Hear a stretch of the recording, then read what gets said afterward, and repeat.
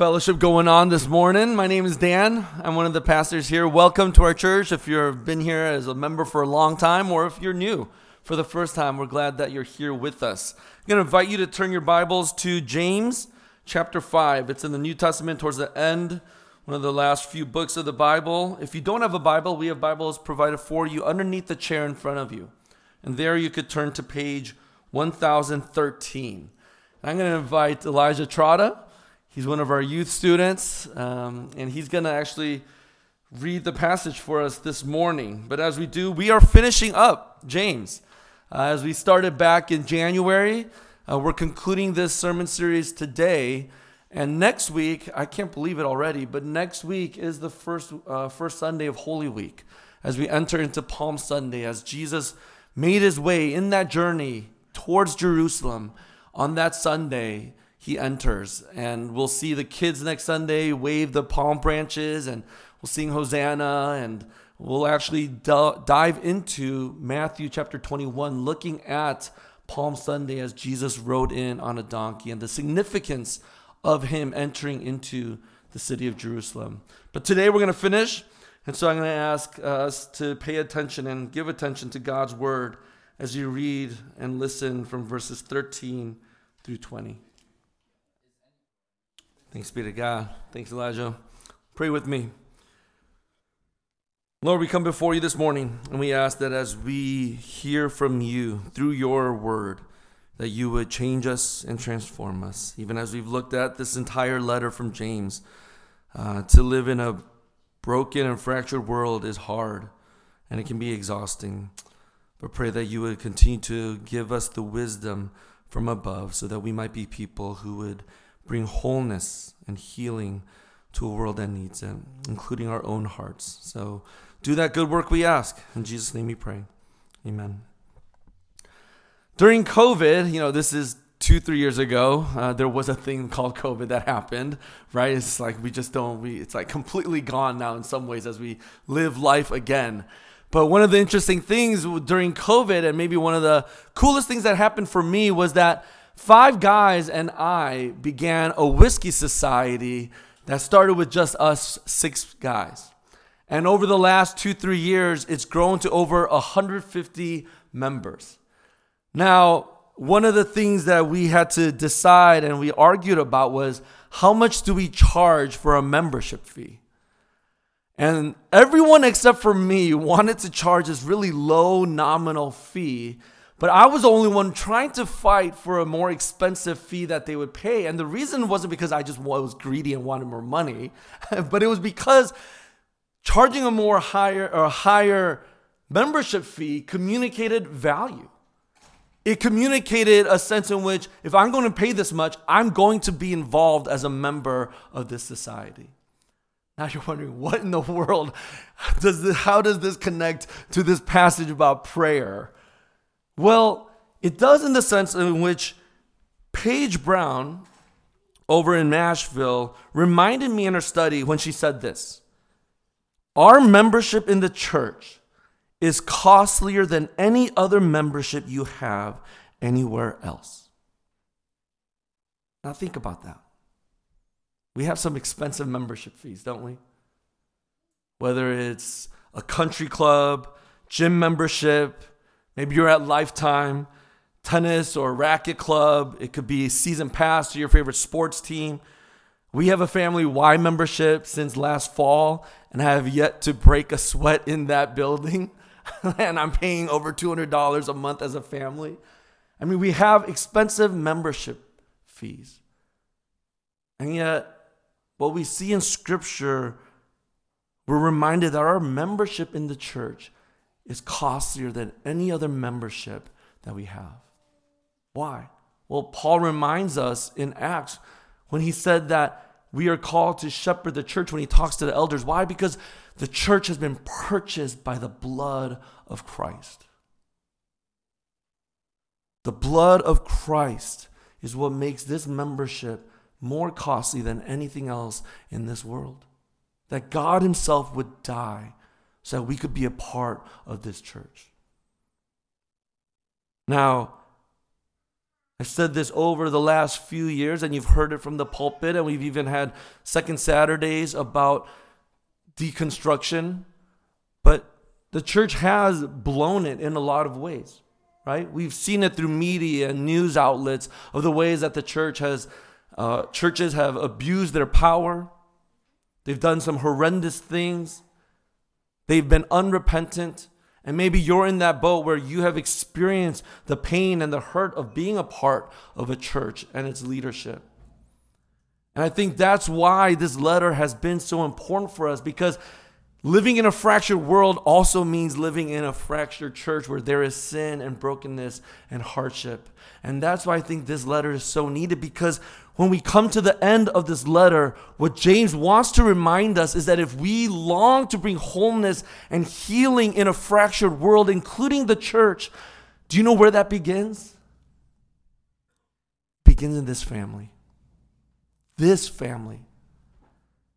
Not across time and space of the Big C church, but as James reminds us, it begins here if we want to bring wholeness and healing in a fractured world.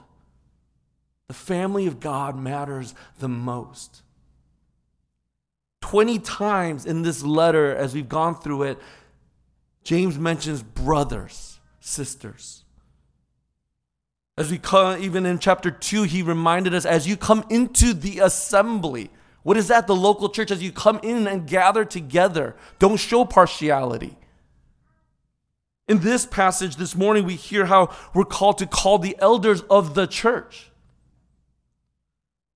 And in this passage, we hear and we've heard repeated, one another. Anyone among you wanders away.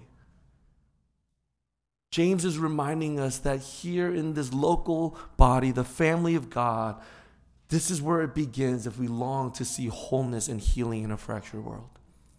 Now, what does he want us? What does he highlight for us this morning? And what is important for us to look at as the family of God? And if the family truly matters, he wants to remind us that we need to be a praying family. And secondly, we need to be a pursuing family. First, let's look at a praying family. And we'll probably spend most of our time here. But it's interesting. He says that we are called to pray in all situations.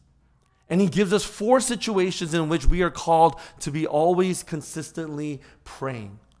First, it's suffering. Second, cheerful in verse 13. Sickness in 14. And sin in verse 15 and 16. Now let's look at the first one, suffering. Verse 13. Now, I think this word suffering is probably too narrow or specific. A better translation would be troubled. Are any of you troubled? So this could include everything from what Jason talked about last week in his sermon. It includes suffering, but it can also be our needs, disappointments, shame, frustrations, confusion, doubts, our questions, our fears, our grief. If any of you are experiencing these troubles in your life, pray.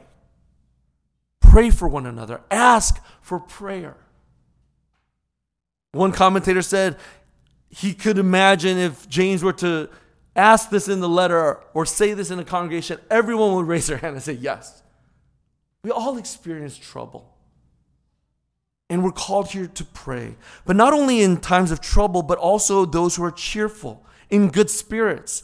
When you are good in heart, what are we called to do in verse 13? Sing praise. And what is singing praise? You are declaring to God in song, but also in prayer, like through the Psalms that we read in Scripture, in the Old Testament. We're called to pray, even in good times as well. And as I thought about these two juxtaposed to one another, in trouble and when you're cheerful, when do we find ourselves praying more often? It's in times of trouble, right? It's when we're going through difficulty, when we're going through times of trouble or suffering or shame or frustration or grief. That's when we pray. When do we pray when we're cheerful? Hardly not. When do we give thanks to the Lord? When we've experienced things that are good and have gone well. I think here what we realize is that all too often when our prayers are focused on the suffering or the trouble, it reminds us that we are focused much more on the gifts and not the giver. Jesus or God, when we pray, becomes what? Just a great, glorified personal assistant that we need help in times of trouble. But it's when we are a people who pray together, both in trouble and in cheerful times. This is when we actually see our God as our Father in heaven. I think about my kids, and you do not know how many texts and phone calls you get from your kids. And it's constant. I got an A. I forgot my shoes. I forgot my bag. I need a ride. I scored. I got first place. The dog went poop. This person got in a fight. This person is mad. I'm sad. It's about everything that they have on their minds. Why? Because I'm their father. I'm their dad. We see our Heavenly Father in this family as our Father who we can come to for everything. This leads us here to the third thing James reminds us to be praying for one another, and it's in sickness in verse 14. Verse 14, what does James write? He says, "Is anyone among you sick? Let him call for the elders of the church and let them pray over him, anointing him with oil in the name of the Lord." Now, what does this mean? Well, it doesn't mean that you just avoid doctors and you just pray and God will heal you. It doesn't mean that this oil had medicinal powers, that it would actually save you or heal you. What's going on here is that James is reminding us again that we are the family of God. And as elders are called to be the shepherd of your souls, we call our family members, those people in our lives, so that they would pray over us when we are sick. And what's this oil thing? Well, I brought my vial here, and I've done this for us in our church as well. For those who have gone through real sickness in their life. People have called us, elders, to come, and as we pray for them, I'll take this sesame oil. No, it's not sesame oil. I've always joked that I, as a Korean pastor, should have sesame oil instead of olive oil. But with olive oil, trust me, it's olive oil. I'll take that, I'll dab it, and I'll put that across the forehead. And we'll pray for them in the name of the Father, Son, and the Holy Spirit. And what this does, and there's so many debates, and this is one of the most confusing passages of all of Scripture. But as we think about oil, what this does, I think, as I've studied this, is that this is it's like a sacrament, in that it's a visible, tangible reminder and picture of God's nearness, of His presence to those who are experiencing real sickness and pain. In the Old Testament, we saw oil being used to consecrate, to set apart those that God has called. Well, I think in another way, this sets apart those who are sick, and it's a way to bless those who are experiencing real pain and suffering. And that oil reminds them as they smell it, as they feel it on their forehead, and as the people of God pray, the elders specifically, and others as you ask to pray for you, you're reminded of God's nearness and His presence to you. Not that He'll always heal you, right? But that we are reminded that God draws near and He empathizes and sympathizes in our weaknesses. And that we have a God that we can go to pray. But also we see lastly here one of sin.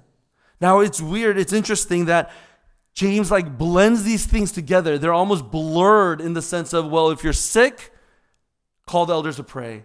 If you're experiencing sin in your life, share those with one another and pray that you might be what? Healed, he says. It's odd. He says in sickness that you might be saved, and in your sin that you might be healed. When's the last time you have prayed for one another or asked for prayers in your sin? When you get together in small groups, in your community groups, when you come together for our Bible studies, when you have friends here in this church, as you walk along one another, isn't it all too often we pray for our physical illnesses and the body more than our soul? Now, we are embodied creatures. But when's the last time, as we reflected through this entire sermon series, when's the last time you asked someone to pray about your anger? When's the last time you confessed that you were quick to speak, that you show partiality and you have implicit biases, that you've been presumptuous about your time and how we are greedy with our money, that we lack patience and we do not suffer well, as we were reminded last week. That we don't share about how we actually use our words with our coworkers or your boyfriend or girlfriend or your classmate or your teammate. But it's easy in our casual relationships in the family of God to just say, oh, pray for me, this person's sick or that. No, I want prayer when I'm sick. Don't get me wrong. But here James is reminding us in all circumstances, in all situations, we are called to pray for one another. One of my favorite books that I read every year is this book by Dietrich Bonhoeffer. And he, in his book, Life Together, he reminded me, he who is alone with his sin is utterly alone. So in the Christian community, when the call to brotherly or sisterly confession and forgiveness goes forth, it is a call to the great grace of God in the church. Why is it easier to confess our sin to God rather than a brother or sister? Maybe, and this is so insightful, maybe we have been deceiving ourselves by confessing our sin to ourselves and granting ourselves absolution. Maybe that's why we have countless relapses and feebleness. Our brother or sister breaks the circle of self-deception. We need to confess our sins to one another and ask for prayer. This is what James reminds us, that as we are a family of God, we are called to be a praying family. But the last thing we see here, or the second thing we see here, is we're called to be a pursuing family. Now, this isn't just some random person who wanders away. But the person that James has in mind as we think about the family of God, the church, the local church, is that this is a follower of Jesus who has been baptized in the family of God, who's a member of a local church that wanders off. And what James says is we're called here to bring that person back in order to save their souls from death. In other words, to rescue and to restore them back into the family of God. And it could be for so many different reasons, right? James is focused here on those that maybe have experienced some ethical or moral sin in their lives and they've wandered away. Maybe it's something that's more theological or doctrinal. But as I think about our current circumstance, right, it could be COVID. And what happened through that period of time. And it could be deconstruction and the sense in which you do not know where you stand with the church anymore. It could be so many different reasons. But what we see here is that James calls us to be a pursuing family that calls and brings that back, that brother or sister who is far off. John and I did not talk about this. But what John said as we thought about certain families or individuals in our church who we have not seen in a long time, we're called to reach out, to lend a hand, to give them a text or a call, to meet them for a meal or a drink. Even in the midst of the awkwardness. Because why? Because they matter. And what's so important to remember is not just that person over there. That's me too. We're going to sing Come Thou Font, and one of my favorite parts of that hymn is the part where it says, I'm prone to wander, Lord, I feel it. Prone to leave the God I love. Each of us has the capacity to wander away. How much more we are called then to pursue out of love to bring those people back into the family of God. There's a story I heard this week, and I wanted to share that with you, but maybe some of you are familiar with the name Gilda Radner. She was part of the original cast of SNL. And she died at a very young age, at the age of 42, because she had ovarian cancer, went into remission, and it came back. And she started losing a lot of weight, wasn't looking good. But she had a friend from the cast, Lorraine Newman, who wanted to put a big birthday party together in her home in New York. And this, I promise you, would probably be the most epic birthday party ever in someone's home at one time. Why? Because it was the original cast of SNL that was all in her home and the cast of Monty Python together in one home in New York. Can you imagine? Probably the greatest. I mean, they didn't have the word FOMO back then, but I'm sure there was a lot of FOMO if you weren't in that house that night. But Gilda Radner was invited and she came. And Bill Murray, who's also part of that cast, shared and reflected on that night. And this is what he shared. We hadn't seen Gilda in a long time, and she started doing, I've got to go, and she was just going to leave. And I was like, going to leave? It felt like she was going to really leave forever. So we started carrying her around in a way that we could only do with her.